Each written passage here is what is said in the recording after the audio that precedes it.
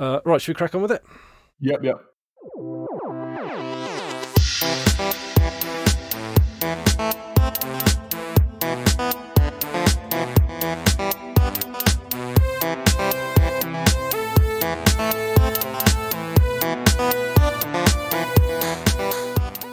Hello everyone at home, welcome to Gamesphere. This is I suppose it's a special edition because I'm joined with some chap that I found on the internet called Drew, who's lovely and I want to be just like him when I grow up. Hello, Drew. Hello. I don't think you do want to be. So, just for the sort of the last podcast of the year, I thought it would just be a good idea to just have a chat about some of the games we played this year and why we liked them. And I thought a good one to start off with, because I've been playing it earlier today, is Hades, which you very kindly gifted to me a couple of days ago now, is it? It was, just before Christmas, wasn't it? And when did you start playing Hades? I started playing it, I think, when it came to Steam. I just looked at it and I thought that looks great and picked it up immediately. It was still it had a very short early access. And I played it a lot for about a week, and then sometimes you get those things where I just could not beat the final boss. So I was like, I'll put that aside for a bit and come back to it later. I've been playing it for a while, but it was in sort of two spurts, one at the beginning and one recently. Yeah, I mean, one of the things that will draw me into a game, I don't like this about myself if I'm honest, but one of the things that will draw me into a game right off the bat is how good it looks. And I'm not just talking about the level of fidelity I don't of the think graphics. It's fidelity at all, is it? It's having a distinctive and well executed style. Yeah, and Hades has that in spades. Like, it really does. It's the best looking game I've played in. It is beautiful. It is just absolutely beautiful. It's the visual style. It's clearly intentionally. It's evocative of ancient Greek vases with the monochrome, usually yellow on black illustrations. Oh yeah. It's that, but brought to life, brought into color, and brought into motion. Yeah, it's the colors that do it for me as well. And I honestly, I think it might even be the nicest looking game I've ever played. Yeah, it's got the look of I think an 80s comic book, an 80s slightly arty comic book. It's got almost like a 70s palette. It's subdued but colourful at the same time. Yeah, it's absolutely beautiful. So for those that haven't played it, so this is you'd call it a roguelike game or a roguelite? Roguelite, yeah. Roguelite. Now I'll tell you what I'll do is there's a great video by, I think it's called, the channel's called Writing on Games, which I'll link in the show notes, which describe the difference between what a roguelike is and what a roguelite is, because that's one for the scholars, really. But one of the things about it is that you go through a dungeon until you die. You can unlock upgrades as you go, so you can unlock various weapons. You pick up keys, and some of these add-ons, as I understand it, they help you in the game. But once you die, you get debuffed of them. But some things you pick up, like the keys, they unlock weapons that you can then go back into the dungeon with better stuff. Is that right, Drew? Because I've only played about the purple stuff that you pick up, the drops of Ribena, that you spend those in the mirror for sort of permanent upgrades. So I mean, this is one of if you've not done that yet, you need to do that. This is one of the things that generally distinguishes a roguelite from a roguelike is the permanent upgrades that you get that last between runs, right? Yeah. And some of the purists really don't like that. I was curious the other day, actually. I looked at, because Hades is overwhelmingly positively reviewed on Steam, right? I thought I'd check out some of the negative reviews just out of curiosity to see what they were saying. And some of the complaints were just simply that it has that permanent progression. Some people just do not like that. Oh, see, with me, that's like that adds. That gives me a reason to come back. Absolutely. Yeah. The thing is, I like many rogue-like games. One of my favourites is Heavy Bullets, which was quite big, I don't know, when it came out, 4 years ago or something. But the trouble is that you, even if you like it, you tend to bounce off it quite quickly because it just exists as it does. It's more of an art piece or something rather than a actual game with a beginning, a middle, and end. And sometimes if I just want to shoot stuff in a really fun way with an interesting gimmick, then I'll fire up Heavy Bullets or something similar that you'll find on the itch store. But like Hades. Go on, like I'm going to keep like coming back to Hades because I want to like I've just unlocked the Shield of Aegis, and I think that was the last thing I did before I came on with the podcast now. So I want that is absolutely my favorite weapon, and that part of what makes Hades interesting. And I think I mentioned this to you before. Is sort of I always compare games to Morrowind, but comparing it to Morrowind, like everybody has a favorite way of playing, and they're all different. Like Hex, our friend Hex, loves the gun. Another streamer I watch, he loves the spear. Like I love the shit. Me and actually Toasty, we both love the shield, but even with that, we spec them in different ways. But I adore the shield. But everybody just sort of falls in love with a different weapon, and some people just will use whatever gives them the biggest reward at the time. They don't care which weapon, and that's kind of nice. But I think I think what distinguishes because you're mentioning other roguelites. There's a lot of action roguelites at the moment, right? It's a genre that seems to be popular with devs, and most of them are. You play them for a few hours and then you feel the edges and you think you've seen kind of, even if you've not finished it, you feel like you've seen everything that it has to offer. Yeah. And also, sometimes the difficulty curve is a bit wrong, or there's not enough upgrades, or there's not any upgrades that appeal to you. Whereas Hades just gets every detail in an action roguelite. Hades gets absolutely perfect. It is an absolute perfect realization of the form. Yeah. Although I will say, you're going to want a gamepad with this one. Oh, absolutely, yeah. When I did start off with the keyboard, and it's just when you've got, because the thing is, like when you're up against different enemies with different that maneuver in different ways. Sometimes you need that projectile button. Sometimes you need that dash button. Sometimes you need that main attack, or sometimes you need that heavy attack, the area of effect attack, or however it's modified through the game. I often find that you need to quickly maneuver between those four buttons quite quickly in a way that, I don't know, the keyboard layout, maybe I could have changed the keyboard layout or something like that in a way that it would have worked. But I mean, essentially, Hades is kind of a microcosm of what generally gets called an ARPG, right? By which I mean like Diablo and my favorite Titan Quest. And I see Hades as like, because Titan Quest is a game. I love Titan Quest. But a complete game of Titan Quest, depending on how many levels of difficulty you do, because they lead into each other, it's not just like a difficulty selection, can take hundreds and hundreds of hours, right? And to me, Hades is Titan Quest done in 1 hour. A run is about 30 to 40 minutes. Yeah. But usually in ARPGs, like usually you rather play with a mouse and keyboard, right? Because you want that directional control, which a mouse better affords.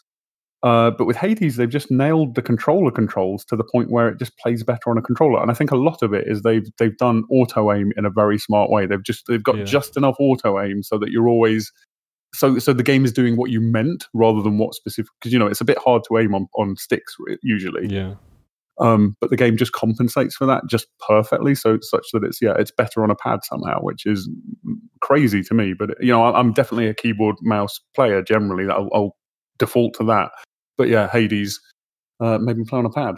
Yeah, I mean the dash helps as well. So you can line yourself up nicely with the dash. You can do your attack and then dash away or dash. Do you find yourself just dashing around all over the place? Oh yeah, no, you're constantly dashing. Yeah, everybody. Okay, yeah. I didn't know if I was doing that wrong or whether or not. Even with the bow, you're constantly dashing. Yeah. Yeah. Well, I've got the bow at the moment, which I'm having a great time with actually, and. Sometimes I think I unlocked like the Poseidon one at the beginning. So that like there was a perk that I think it was Poseidon, and he gave me something on the bow. Oh, was it like rapid fire on the bow? And then I died, and then I didn't have that anymore, and I miss it so much. Yeah. So then you search for that, right? You look for Poseidon. We should probably say, it's gods who give you the buff. So each room, they have different rewards, but a lot of the rooms will have a buff from a god, and it's all the different gods that you know from Greek mythology. And then they'll offer you a selection of boons for the weapon, and they're thematic. Like Zeus does a lot of lightning, Poseidon does kind of water. It's like knockback and stuff, and so on.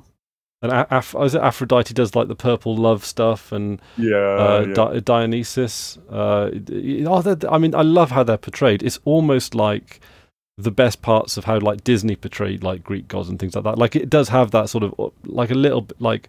Yeah, they're not as denatured as they are in Disney. They feel wild and savage, right? Yeah, they're not as family friendly as Disney. They're still, but how they're characterized, I find that to be very. I don't know what the term is there, like sort of satisfying, I guess. Really, like they.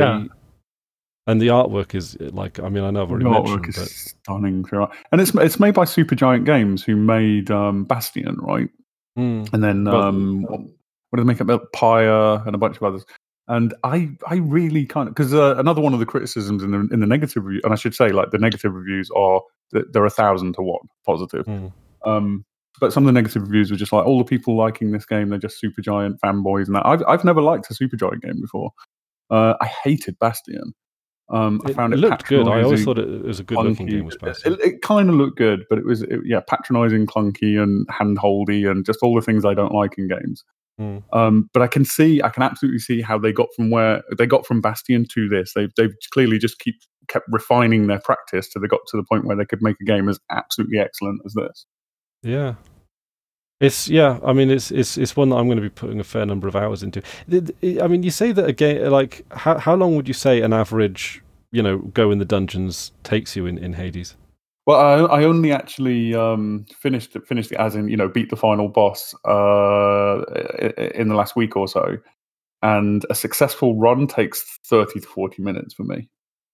Okay, yeah, I think I say an unsuccessful run takes me sort of close to that, to be honest. Yeah. But it doesn't feel like it. Like I'll jump in the game. I'll get myself killed. I got to be honest. I'm not very good at the game. Right, this is one of those things. I'm not good at this kind of game, so it's not. The thing is, you get good at it. Yeah, I was playing our friend Toasty. He streams it quite often, and I was talking to him about how. Like, say, have you got to the second boss yet? No. Okay, so the first couple of times you get to the second boss, you're like, this is impossible. How can I possibly beat this thing? It's too quick. It does too many things, so on. And then 10 hours later, the second boss is utterly trivial to you. You'll absolutely assume you're going to beat the second boss easily, and then the third boss becomes the problem, and so on. And it's just you get the game is very good at, without you realizing, just training you to play it. Yeah. Well, I certainly sort of look forward to that. Now, did I do the first boss? Because I'm not entirely certain.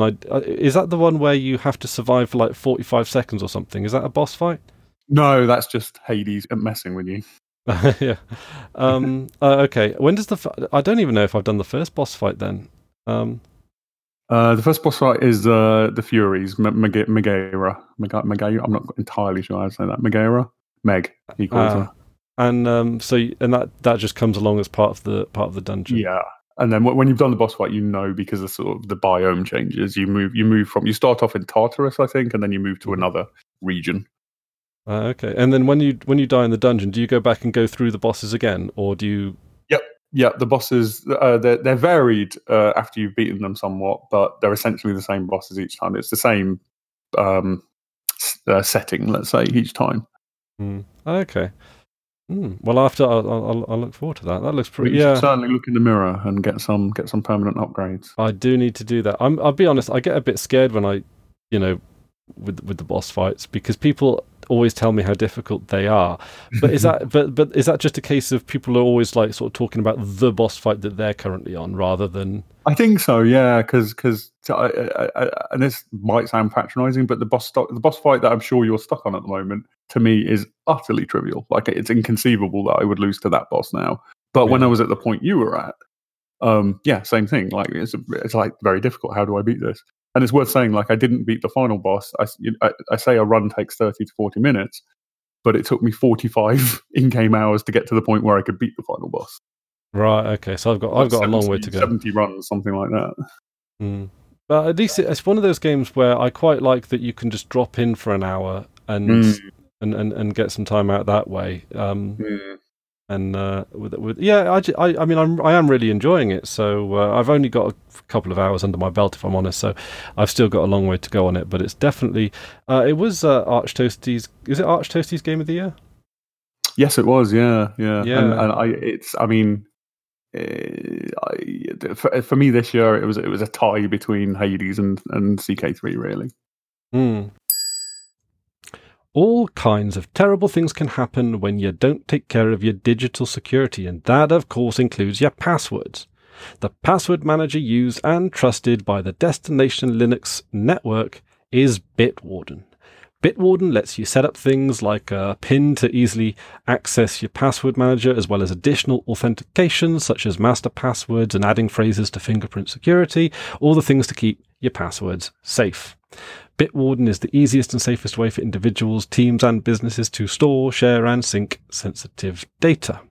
Go to bitwarden.com/DLN to get started for free. To make things even better, Bitwarden is 100% open source. You can self-host and their code is audited. Go to bitwarden.com/DLN to get started for free. The $10 a year premium account gets you 1 gigabyte of encrypted file storage, 2-step login with YubiKey, U2F, Duo, Vault Health Reports, time-based one-time password authenticator storage and generation, priority customer support. So, from the bottom of my heart, I would like to thank Bitwarden for sponsoring this episode of GameSphere and for all round being a good egg to the Destination Linux network. Thank you very much. Well, speaking of which, should we move on to CK3, because that's one that I've not played, but I think it's going on the wish list. I think I've got 1,000 and something hours in CK2. 1,000 and something hours. Do you know? I don't think I've got 1,000 hours on any game in Steam. And CK3 came out when, like September or something, and I've got like a couple of hundred in that already. So, yeah, I mean, it's for those who like it. They're expensive, but you absolutely get your money's worth. Oh yeah, I mean, I've put down, I think it's like, I don't know, quite a lot of money for the Hitman 3, knowing that I'm gonna get the hours out of that. But so with CK3, is the premise the same as CK2? Yeah, it's an update to the same game essentially. Yeah, it's a more modern version of the same game. So the full name, of course, being Crusader Kings 3. Crusader Kings 3, yeah. So you start off in where so does it take place in the whole world, or just Europe, or Europe and Asia? Yeah, CK3 is such a hard game to describe, right? you can just sort of list features that it has, but I would say, like, with your interest in all things medieval and also in intrigue and court politics and stuff like that, you would absolutely love it, I think. But it's one of those. It's like learning Vim. You've got to get over the hump with it. Yeah. So, but yes, it's Europe, Africa in this one, and some of Asia. With a very strong implication, because on the right-hand side, the map is sort of torn off to very strongly suggest that the rest of China and possibly like Japan and Korea is coming later. Oh, okay. And you can play, it's deeply asymmetrical. So at the start of the game, you can choose to play as the Emperor of the Byzantine Empire, for example, who are, of course, massively powerful, the most powerful, single entity in the game. Or you can play as a count, an independent count in Wales. The Byzantine Empire would have like 20,000 soldiers, and this count would have like 100. So it's deeply asymmetrical.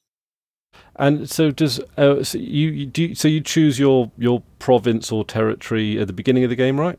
Mm-hmm. And you can choose somebody who is so it's not just like Civ where you choose I'm going to be Washington or whatever, and I am America. You can choose to be the vassal of somebody if you wanted to. You could play a vassal within the Byzantine Empire if you wanted to, with the intention of just fulfilling that role, or with the intention of taking over the Byzantine Empire. So and with each of these territories, does each one have a different? So what's the objective of the game then? I suppose it depends on who you choose, right? Well, yeah, there's no win state really. It's just the game ends in 1453, which is the sort of generally agreed on end of the Middle Ages, the year when Byzantium fell. And it's just you absolutely set your own goals, which is another reason why I thought it's again, I would compare everything with Morrowind, but it's Morrowindish in that regard. Your success. You're the only one who can judge your success because it's what you want to do. Oh, I love that. Yeah, because I mean, to be honest, in Morrowind, for example, I will build a character to just do Thieves Guild quests and never touch the main quest. Yeah. Well, towards the end of my CK2 playthroughs, I really liked the way Islam worked with the governments. So, but I liked playing in Wales. So towards the end, I was playing as a Welsh count who very early on converted to Islam, and then my personal goal was just to convert the entirety of Europe to Islam. That's amazing. To Welsh Islam. Welsh Islam. Yeah. It was. We were culturally Welsh, but we were Islamic. It was beautiful. Wow. And it's a deeply systemic game, an emergent game, because it is just a very complex medieval simulator. And it simulates things like your religion will have various tenets, and you can reform your religion to change those tenets. But the religion is encompassed by its tenets, for example. So some religions, they highly value close sibling relationships and stuff like that. You can get really weird with it. Yeah. And as you saw in my end of your video, there's a religion where being nude is a virtue. So all of their adherents are just nude all the time. Oh, I thought that was just a joke. That's that's a real thing. Yeah. Oh wow. There's some branch of Jainism. And they just like being nude all the time. So you've got this to start off with. You've got this combination of your culture and your religion, which all bring different qualities and possibilities to the game. And then on top of that, you've got your government type. And then on top of that, you've got like what you want to do, what your intentions are. And then with your character, because I've described it as a strategy game meets The Sims quite often, right? Because you're half concerned with the strategy, conquering the world or whatever you want to do, converting Africa to your religion, whatever. But then on top of that, you've got this family management thing, because you're playing for your lifetime. You play as a specific character. Yeah. And that part of the game plays very much like an RPG with stats and events and things you can do and inventory in CK2, not in CK3 yet. It plays like an RPG, kind of like The Sims, and you're managing your family and you're trying to maneuver so that your favorite child becomes your heir and all that kind of stuff. So that's the stuff that makes CK3 amazing for me. The strategy game and the deep complex simulation is the context, the core is that family management stuff. So, how much do things like public opinion and foreign relations sort of come into this? Is this all the type of things that you have to juggle as part of your being a count or whatever? If you've got powerful neighbours and they don't like you, that is a problem. That's a big problem. Or if you've got powerful neighbours that are a different religion to you, that can be a huge problem. In terms of internal stuff. The peasants don't matter at all. It's what you care what your vassals think of you. Okay, yeah. So I've been trying to play. There's a particular character in Africa that I like at the starting date, who at this period in history, she was culturally African, and there'd been an influx of like Arabian people because Islam is a thing, and Arabs are starting to spread out. And her husband is of I think Bedouin or Arabic culture. And in real history, I think she adopted his culture and her line kind of ended. But in the game, you get the option to go, no, we are this culture, we are matriarchal, we're going to carry on our traditions. And you can sort of end up sort of fighting against him, which is what I've been trying to do. That was all a long-winded preamble. But what I'm trying to do is to conquer all of Africa and unite it under my religion, because it's an achievement and I really want to get it. I've been trying this I've probably been trying this particular thing for hundreds of hours because Africa's very big. So you end up with vassal kingdoms and you're the emperor and you've got multiple empires and you've got vassal kingdoms. And as soon as if one of your vassal gets a couple of kingdoms, because they can act in, they're all AI agents that can do their own thing. Like they can conquer land within your realm and stuff like that. Like they can go to war with each other. So if one of your vassal kings conquers another one of your vassal kings and then does another one, like they can actually get more power than you, and then they start to challenge the throne and stuff. So you want to keep your vassals powerful so that they can supply you with lots of money and troops, but you want to keep them weak so that they can't challenge you, and it's finding a balance between those things. Oh, that's very Machiavellian. Yeah, it really this game makes you do the worst things for the best reason. And that feels amazing. Like you do things that you would even in a game. There were certain things I never thought I would do, even in a game, and you do them, and you believe you're doing the right thing. it's superb at making you feel things. Wow, I mean, crikey, the way that you've just described it now, I've got to pick that game up. But the thing is, I know if I pick that game up, I'll commit myself to hundreds of hours. It is the kind of you've either got to play it a lot or not at all. I think you can't really dabble with it. You could play. When I say that, you could play, you could do a game which lasts a week and then leave it for a couple of months. You don't have to play it all. It's not like CS where you have to play all the time to stay good. But you can't just play it for like 10 minutes a day or half an hour a day or something like that. It's not like Hades like that. No, it's utterly gripping. It's wow. So, yeah, that's... And to be honest, I mean, when I've seen gameplay videos of it, the thing is, I've seen a few gameplay videos of the Crusader Kings games, but I got to admit, I get lost in it, like in terms of like someone's trying to do something and someone trying to work through something else, and then I'm like, like it is kind of, it does seem a bit sort of difficult to follow. How do like battles work in it then? Because I've not really understood how. Yeah, the way battles are modeled is actually quite complex, and that was all presented to the user in CK2, and nobody I knew understood it. I've got thousands of hours in that game, and I didn't understand how battles work. And in CK3, they've hidden a lot of that. But really, all that really matters is numbers. Like technology is a thing, but it's Middle Ages, so technology, progressed quite slowly.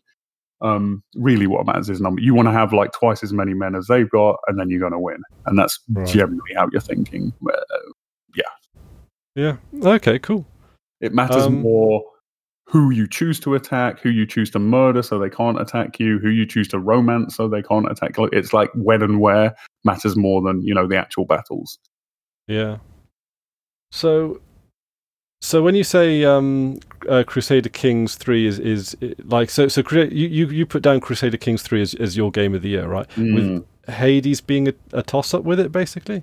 Yeah, I mean the reason I chose Crusader Kings 3 is because Hades I'll probably be playing for the next few years. Crusader Kings 3 I'll be playing until Crusader Kings 4 comes out.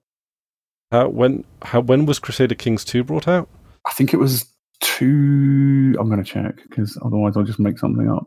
It was 2000 and something. I don't know. 2013. Oh, so a few years, 7 years ago. 7 years, yeah.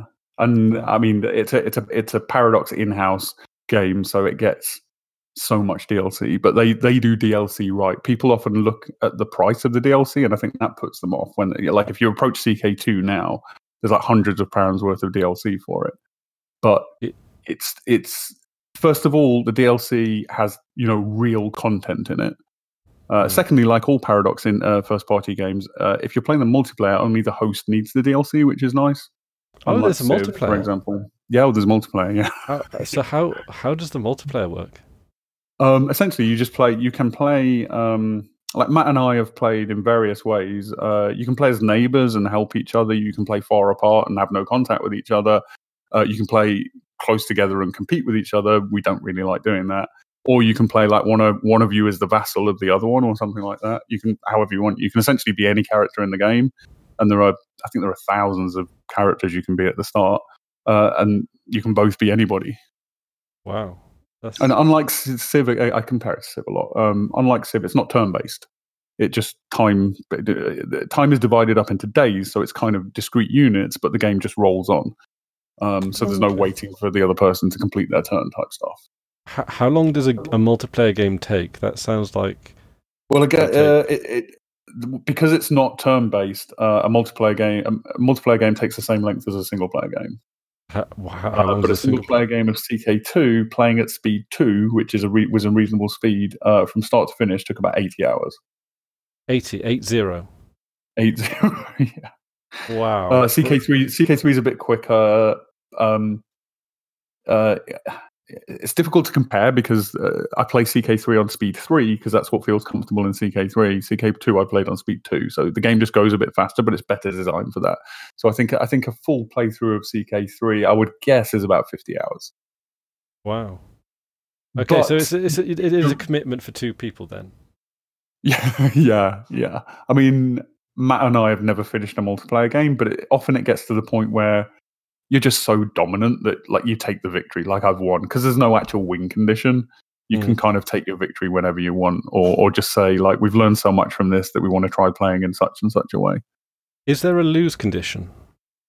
Yes. If there's no heir of your dynasty, then your dynasty... So, for example, you can be in a situation where you are the king or queen of whatever, but when you die, because you've messed up the inheritance, you can become some distant relative who is of your dynasty, who's a nobody. So you can go from being a king to being, a lowly count who is the vassal of a vassal of a vassal, possibly. So that's a setback. But the only lose condition is if there's no living member of your dynasty, there's nobody to play. There's no landed living member of your dynasty, I should say. You can't play as just a peasant. Can you just get invaded as well? Yeah. Well, yes, but it'd be very unlikely that you lose all of your titles. Like, if you get invaded, you probably keep one of your counties, and then you would just be the vassal whoever invaded you. Oh, right, okay. And wars, it's not like Civ, where it's just like, I declare war on you, and I send all of my troops into your territory, and I beat you. You need a casus belli to declare war. And you can generally, there are certainly exceptions, especially later in the game when holy wars become a thing and stuff. But generally speaking, you go to war and you take a single county. You don't go to war and beat somebody in one war. If a significantly sized kingdom is at war with another significantly sized kingdom, that war is going to last generations. Okay, yeah. So how does the path of history sort of does the path of history deviate a lot in the... So if you're just like a count in Wales, does like the trajectory of the Byzantine Empire change based on like random factors or any kind of tangential factors? Absolutely. Yeah. I mean, given who the Byzantines are and what they've got coming over the horizon, it often plays out in a historical way, but only in the macro. In the micro, it's you get bits of Norway in England, you get bits of Burgundy in England, you get all kinds of weird oddities. But it does have it's got a thing where certain historical events will occur if the conditions are right. So, for example, if there is a powerful count in Normandy, and there's an Anglo-Saxon on the throne of England, then you will get the Norman invasion. Okay, cool. But only if those conditions are right for it. It won't just happen regardless. It'll only happen if the conditions are correct for it. Will it always happen with William the Conqueror, or will it... No, it'll just be whatever duke is. I said count, I mean duke. Whatever duke is of Norman descent and powerful at the right time, and blah blah blah. Oh, so it could be like Pierre the Conqueror. Exactly. So, yeah. Oh, okay. Awesome. All right. Well, that's what it really is a big complex story generating machine, because you don't really care. It is on the surface a strategy game, but what you care about is the stories it generates. Yeah, so Game of Thrones, the game. Yes, absolutely. Yeah, it's a Game of Thrones simulator. Yeah, see, the way that you describe it in certain avenues does remind me of Long Live the Queen, which, whilst Long Live the Queen is deceptively complex, this like almost everything about it goes on behind the scenes, and there's so many avenues that... I mean, if the thing about Long Live the Queen, to get an idea of how much that game can change, it's worth having a look at the achievements, because you'll look at some achievements and it's like you'll have like become the queen of the cats. So there's but because that is, but I mean with the Crusader Kings, the scope of that is unimaginably factors of magnitude beyond. Yeah, well, it's very similar. Yeah, I think it's an apt comparison. But underneath, you've got essentially We Love the Queen, but underneath that, you've got a genuinely simulated Middle Ages. So that feeds into the events you get and stuff, and the events you get feed into, because you can manage the realm, through sliders and stuff. But then these events feed into your managing of the realm and stuff. So you get a lot of, when you're playing a particular monarch, which you are doing. You get a lot of events which are very akin to something like that. Long Live the Queen. So this is going to be a very... I don't even know if there's an answer to this question, but how easy is the game? So, I mean, I know that there's a huge complex rule base for it, but can you, assuming that you get a handle on that to some degree or another, how is the game basically a case of making decisions and seeing what happens, or is it very easy to enter a fail state? It's very, very complex, but because it's simulating something that we're fairly familiar with, and because it makes sense, you can reason about it, right? So if you're presented with a decision, it's never a blind decision. It's, if I do this is going to piss off this person. If I piss off that person, they could invade me. You can absolutely reason about it. But it is hard. It's very hard to succeed. But the asymmetry kind of helps with that, because if you start as a count in Wales and you just get your ass handed to you in half an hour, play somebody bigger, play as France, or Francia as it was back then. Just play as somebody bigger and get to grips with managing the realm stuff, and then go for more of a challenge. So because I've played it for so long now, I always want a challenge. I always want to start as an independent count or as a vassal count. So I've got to work my way up. But you don't have to work. You can start quite powerful. Awesome. Cool. Well, wow. I mean, every time we talk about Crusader Kings, it does make me want to play it all the more. I think I think if you were to play it, though, I think you'd have to replace Hitman with it, so it had enough time. Oh no! But Hitman 3 is coming out next year, early next year as well. It might have to be my post Hitman 3. I mean, it'd be a good change of pace. Yeah. Can you hire assassins? But weirdly, it's weirdly got things in common, because it's the emergence and the stories that emerge from systems, right? That's one of the things that we both enjoy in games, and that Hitman and Morrowind and Deus Ex and Crusader Kings all have that in common. Yeah, it's the enjoyment of the mechanics of the game, because there are many games.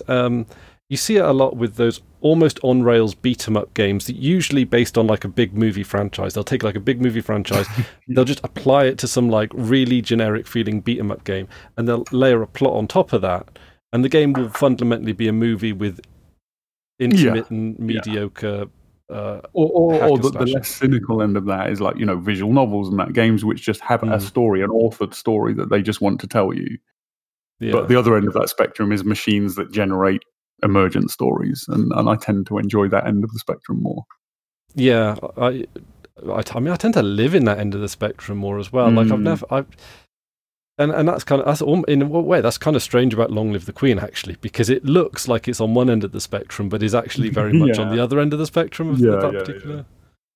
I mean, and that CK3 shares that, in that the events are very visual novel-like. You'll get a little passage of text that you read, and then you have to make a decision. But of course, it's the emergence that's feeding into that makes that more what we like. Yeah. This episode of GameSphere is brought to you by, of course, DigitalOcean.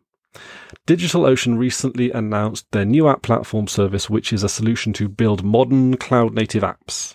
With App Platform, you can build, deploy, and scale apps and static websites quickly and easily. Simply point to your GitHub repository and let the App Platform do all the heavy lifting. It has support for Node.js, Python, Go, PHP, Ruby, static sites, and Docker. DigitalOcean runs their app platform on their own infrastructure, so your costs are significantly lower than with other products. Plus, they built this new app platform on top of DigitalOcean Kubernetes, providing a smoother migration path so you can take more control over your infrastructure setup. As a listener of the GameSphere podcast and the Destination Linux network, you can get started for free. And in fact, better than free, because DigitalOcean is giving you $100 of credit when you sign up by going to do.co/DLN. That's do.co/DLN. We want to thank DigitalOcean for sponsoring this episode of the GameSphere and for generally being kind to the Destination Linux network. Thank you very much, DigitalOcean. That's wonderful. Let's talk about my game of the year. Have you actually managed to have a go at Shapes? I've not. No, it looks cool, but I haven't played it yet. Shapes. So I won't spend too long on it because I have talked about it on GameSphere before. But since this is good games that we've played this year, I really did quite enjoy Shapes. So I assume you're familiar with it, that it's actually a game that they're not even shy about it, that is based on Factorio, but it has this much cleaner style.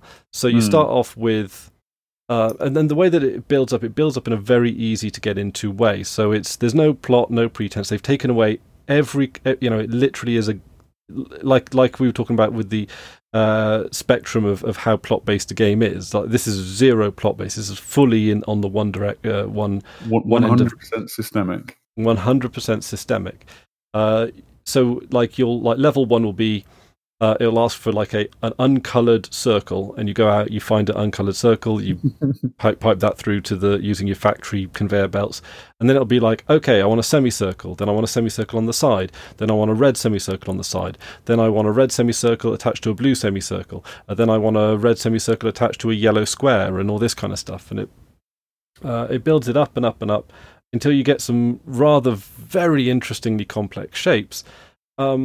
But it does feel kind of like the thing is with it, the trick with this game is that you build this factory and you expand this factory and you expand this factory, and when you think of the game when you're not playing it, you think that it should be easy, right? You have one big factory that makes like all the so you get your 3 primary colors, right? If you're going to color an item, you have your 3 primary colors, and it works like with the visible spectrum of light, and so you add what is it that makes yellow? Is it blue and green? Red and green in light. Blue and red green. And green in light. Yeah, I always get that mixed up. And then but in order to do white, you mix all 3 together. So you'd think, all right, so there are some things that need to be coloured white. So I'm going to have one giant big factory that just makes the white colouring to colour the shapes. And then I'll have one that does yellow, one that does teal, one that does, all the various variations of it. Then I'll do, okay, so I'll need like a factory area that does rectangles, and then I'll need one factory area that does semicircles and one factory area that does slightly more complex shapes. And you think, okay, you build these giant factories, and then when the game asks you to do a particular combination of these shapes, it's easy. You just change the conveyor belts, change the piping around, and it's no problem, right? You've got big designated areas that do the things that you're supposed to do, and you just like plug it through. Never works out like that. Yeah, you always tack a bit on it. It's the game is entirely emergent and systemic, which means that the difficulty emerges from that emergence, right? So again, same with 2K3. Yeah, absolutely. And it doesn't matter how much you plan for it, the scalability of it. Sometimes it's tempting, but I've never had the guts to actually go ahead with it, is to actually wipe away everything and then start rebuilding from scratch from time to time, which I suspect is the smart thing to do. But the thing is,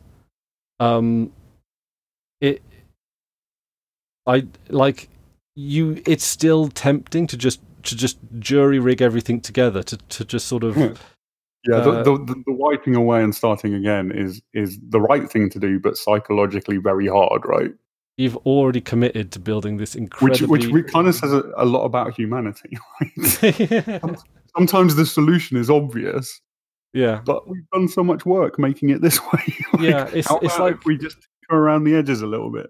Yeah, it's almost like having a lamp with a dodgy light bulb or like a dodgy connection. You go, but just by tapping it, you'll fix that little flicker from time to time. You should just fix the wiring or change the light bulb or something. But no, as long as you can, you just keep sort of doing the bare minimum it takes to fix it. Our friend Matt, for a long time, his CPU fan would not start spinning up when he turned his computer on. So every time he turned his computer on, he would have to manually start his CPU fan spinning. And that's exactly what we're talking about, right?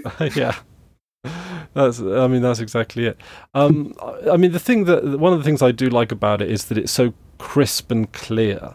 I do value, and I don't know if this is an age thing, I swear it's happened more as I've gotten older, that games that are very clear about what they are, where their buttons, like on the very superficial side of things, you can look over there, that factory's generating green because a load of green stuff is coming out of it. Like, it's just, Well, that to me is good design. You said like it's completely non-narrative, it's completely systemic, and so therefore it can be. This person has looked at Factorio and said this doesn't need to be. It doesn't need to have a real-world analog. It can be completely abstract. And if the game is completely abstract, why not make the presentation completely abstract? Like that's good design. Thinking, understanding those things working together is good design, I think. Yeah. So the game just in its visual aspects communicates what it is to you. Yeah, I mean it's somewhat similar. It rings true to like, have you seen Mini Metro? Yeah. It's that of so Mini Metro is to like Transport Tycoon as Shapes is to Factorio. One of the things I do like about Shapes is that you actually get to play it on the website. If you go to shapez.io, it gives you like quite a fair chunk of the game that you can just play through your browser because it is an open source game. Have I understood that correctly? Yes, it is an open source game. That's amazing. I love that. Yeah, and it was by design, so you can pick it up. You can pick it up on itch. You can pick it up on Steam. You can even pick it up in the Snap Store. Popey actually put it up there himself. It recently had a pretty big update where at level 20 you get introduced to something called wires, which I have no idea. That scares me a little bit. I love systemic games where they introduce something and your reaction is, I've got enough to think about at the moment. I'm going to ignore that. Definitely, yeah. But ignore that until I feel much more comfortable. Yeah, and one thing about the game that I always want to bring up is the soundtrack is just amazing. It's available by, I think it's made by someone called Pepson, and they've got a Bandcamp page where they actually have the album that you can listen to, and it's like one of those like like those like YouTube live channels where it's like lo-fi hip hop beats to chill out and relax to. It's a bit like, it's kind of that kind of vibe, and I love it. I've not heard the music, so this isn't. I'm not disparaging the music, but it would have been nice if the music in the game had been generated by the machine.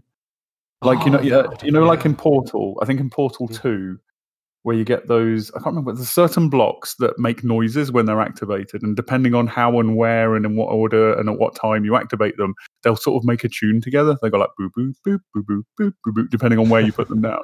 Like if the machine made noises on when things happen, and that all became musical, that would have been amazing. Crikey, that would have been happen. Oh well, that's something for the what do you call it, GitLab or wherever. I don't know where it's put together. GitLab, GitHub, but I'll see if I can find out while you're talking about it. Yeah, but yeah, I mean, to me, it is everything that a game does right. Like you got the soundtrack on Bandcamp. It's the chap did decide to open source it, even though it's like it's not necessarily a community project. It is done by a single person, so it's got that very clear sort of clear vision. But yeah, it's the thing is as well is that it is quite a straightforward game, which is to its credit because it just sort of like exactly what you've got to do, and the growing complexity of the game that you create, like you create the complexity, so you sort of understand this quagmire. Except you sort of realize it almost demonstrates the limits of your own mind, because it's like, why would I do that? Why would I make such a like terrible machine here? And I love those. This is the case with Factorio. Like you'd be playing it late into the night and making your machine and making your production line, and then you wake up in the morning, you think, I'll carry on playing that, and you look at what you did, and you're like, what was I thinking? Yeah. But yeah, absolutely my game of the year. To be honest, it's been this year, I feel in general has been much better than last year. Last year, sorry, go on. Yeah, last year I really struggled to come up with a game of the year, because most of the games I played were from last year, but there have been a few real good ones. I'm probably going to talk about it in a later podcast, but Raft was great. Yeah, Raft was cool. Yeah, I feel the same way. I think last year was a particularly bad game, at least for the kind of games that I like. It might have been good for other people, but this year, with CK3, I mean, that's absolutely a hit for me. Hades, and I've just picked up. Just before Christmas, I picked up Sakuna, which is a Japanese RPG game that's half fighting demons and half farming rice. And Matt's been playing it. He was talking about it, and that's another superb game. At least I'm only 10 hours in, but like that's another game that I'm in love with. So 2020's bad year for the world, but good year for games for me. God, if we needed a year where there was good games, it was this one. Yeah, absolutely. Yeah, I mean, Raft's had a few updates, so I need to get around to like working out, all about that. But earlier in the year, was it earlier this year we were playing Raft?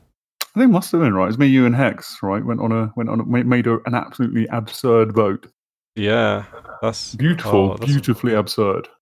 It is. That was largely your doing. I think you were chief architect of the beautiful monstrosity. Well, I mean, you say credit, I say blame. Hex was the explorer. You were the naval architect, and I was the cook.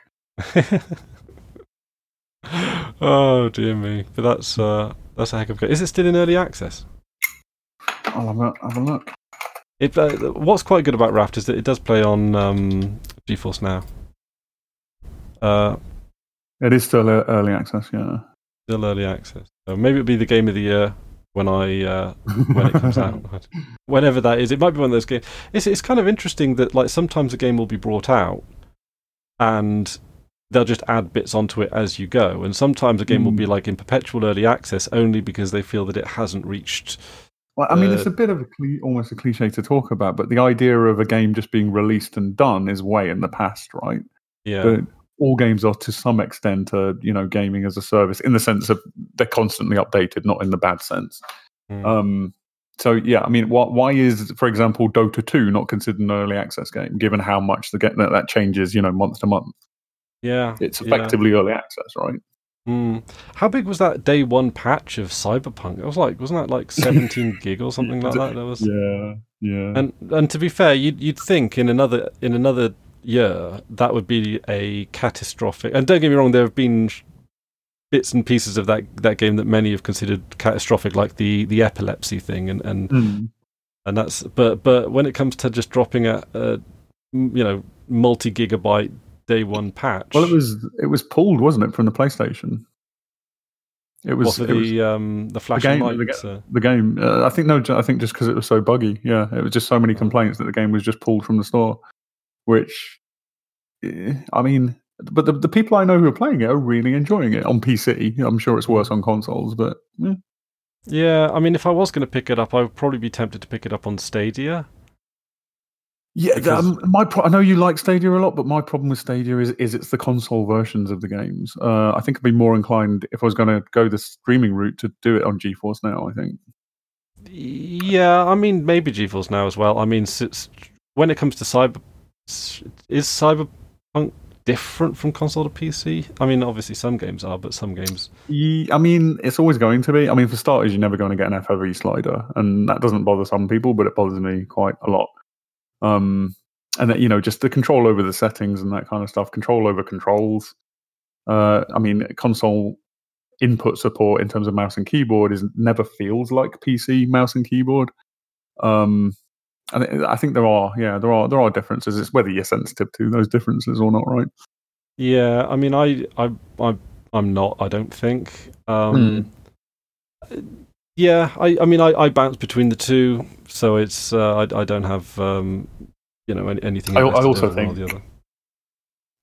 I think GeForce Now is going to be with us for longer. Honestly, that's just completely pulling that out of my bottom. But Google do not seem committed to Stadia. I know that's like quite a quite a widely held belief, but considering that Google do own first-party studios, that sort of indicates to me that they're somewhat serious. But is there any synergy between that fact and the fact of Stadia? Like, are those people even talking to each other with a company that big? Like, we don't know. We've been in situations like that before, and it's not led to anything. But have Google dropped anything? What paid services have Google dropped? Because I know that people often list a lot of the free services that Google dropped. But have Google dropped anything that's... what was the Reader thing called? Was it just called Google Reader? Google Reader, that's it, yeah. Was that paid? I mean, I never actually use these services, so they don't stick in my memory. It's just that Google don't seem to be doing the kind of things that you would be doing if you wanted the thing to be a success. As you know, for example, Epic absolutely are with their store. Yeah, well, they're ruthless. Are Epic. It's well, I mean, time will tell. Is the short of it? Because I'd just be more comfortable buying it via GOG or buying it via Steam and playing it on GeForce Now, and knowing that if the service goes away, you've still got the game. Yeah, I'm not on about perpetual ownership. We own. I don't care after a couple of years, but for those couple of years, you want to be able to play a game, right? Yeah, I mean, I'd be surprised if Stadia's dropped within the next few years. Maybe within the next. I don't know. I mean, the Google Play Store has been going now for a while, and that's going from strength to strength. Although, does the monopoly that they have help? Probably. Well, I mean, they just make an absolute butt ton of money through that, right? I mean, it's 90-something% of mobile devices are Android, and they're getting a cut of every single app sale. Compared to Stadia, which, I mean, it was not well. I mean, I thought it was quite good. I agree with you. As a service, I think it's quite good. But it was not well received. Its press was terrible.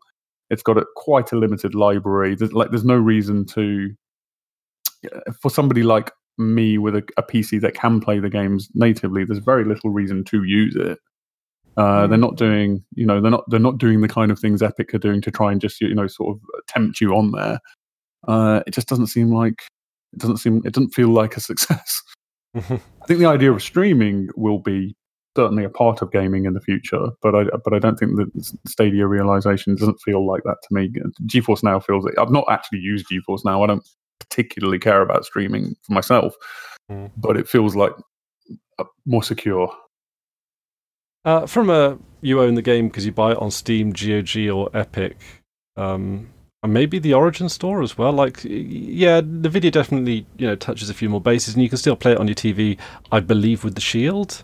I think just more in terms of that having a big library, like Stadia, to be a success, it's got to for some people be a viable replacement for what they do now, right? If you're thinking about, my next PC might be really low spec because I only need the high spec for gaming. You've got to be able to play all the games you want to play on Stadia, right? And if you can't, then you can't do that. And in which case, you might as well stick with what you've got, kind of thing. I've been playing various racing games to try and get a comparison between the two services. And whilst basically once you've been playing a game on either platform for more than a couple of minutes, you sort of sink right into it, and it all the differences and anything else fades away. But Stadia, in my experience, just from a technical standpoint, and I know that Stadia requires a higher connection, so there's probably some, something to do with that. And also with GeForce Now, GeForce Now can be played on some very, very slow connections, albeit with a heck of a lot of compression. Whereas Google Stadia will be like, if it can't play it to a minimum level of satisfaction, it'll just throw you out. Yeah, right. Yeah. But I mean, this is all the streaming services working out what works, right? I mean, this is all very new. Probably the one, but I mean, streaming as an idea is very interesting. No, I've not liked any of the actual instances of it yet so far.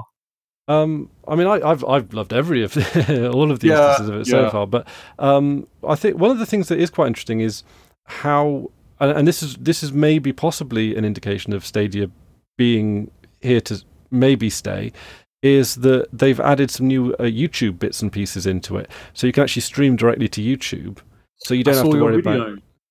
Yeah, and that seemed to work. There was a little bit of microphone warbling, but given that they've just rolled that out, that seemed really cool. Yeah, the microphone, the audio on it, and I'll put a link to that in the in the show notes if anyone wants to see just an example of what it looks like. But it's pretty, like you can literally set up a stream through the gamepad controller. You just go to like a stream option in the menu, and then you can stream it. You can then decide, are you just streaming the game? You can stream the voice. You can just stream your voice. You can stream the party. Who's basically so you select your microphone. You select your inputs basically, and then you just click go. You sync up obviously your YouTube channel. I mean, there was you mentioned there was no face cam, but I'm sure they'll add that. But when I'm watching a stream of a game or a let's play of a game, I never want a face cam. I want to see the game, so I'm fine with that. If it normalizes not having a face cam, I'd love that. Yeah, I see sort of both sides of that kind of thing. Actually, one of my Let's Plays that's coming up, the Deus Ex Invisible War, doesn't have a face cam because it's all done in 4:3. It's not that I don't love your face. You have a very beautiful face. Oh, thank you.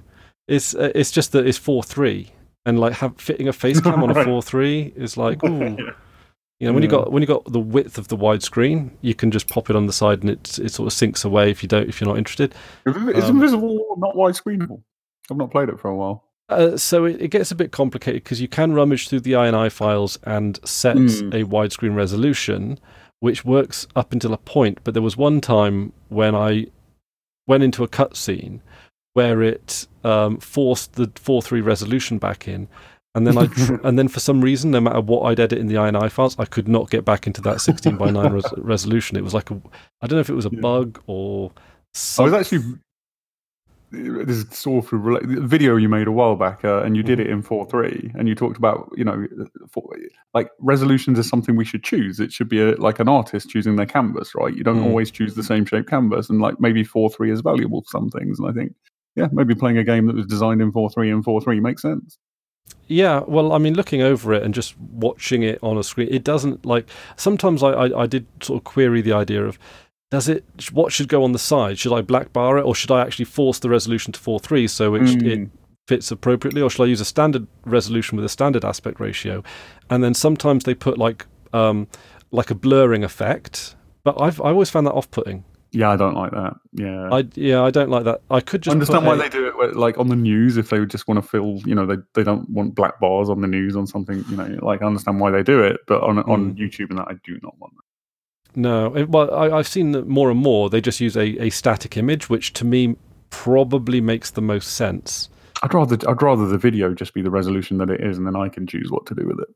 Yeah, well, that's what I've set with the Deus Ex playthrough.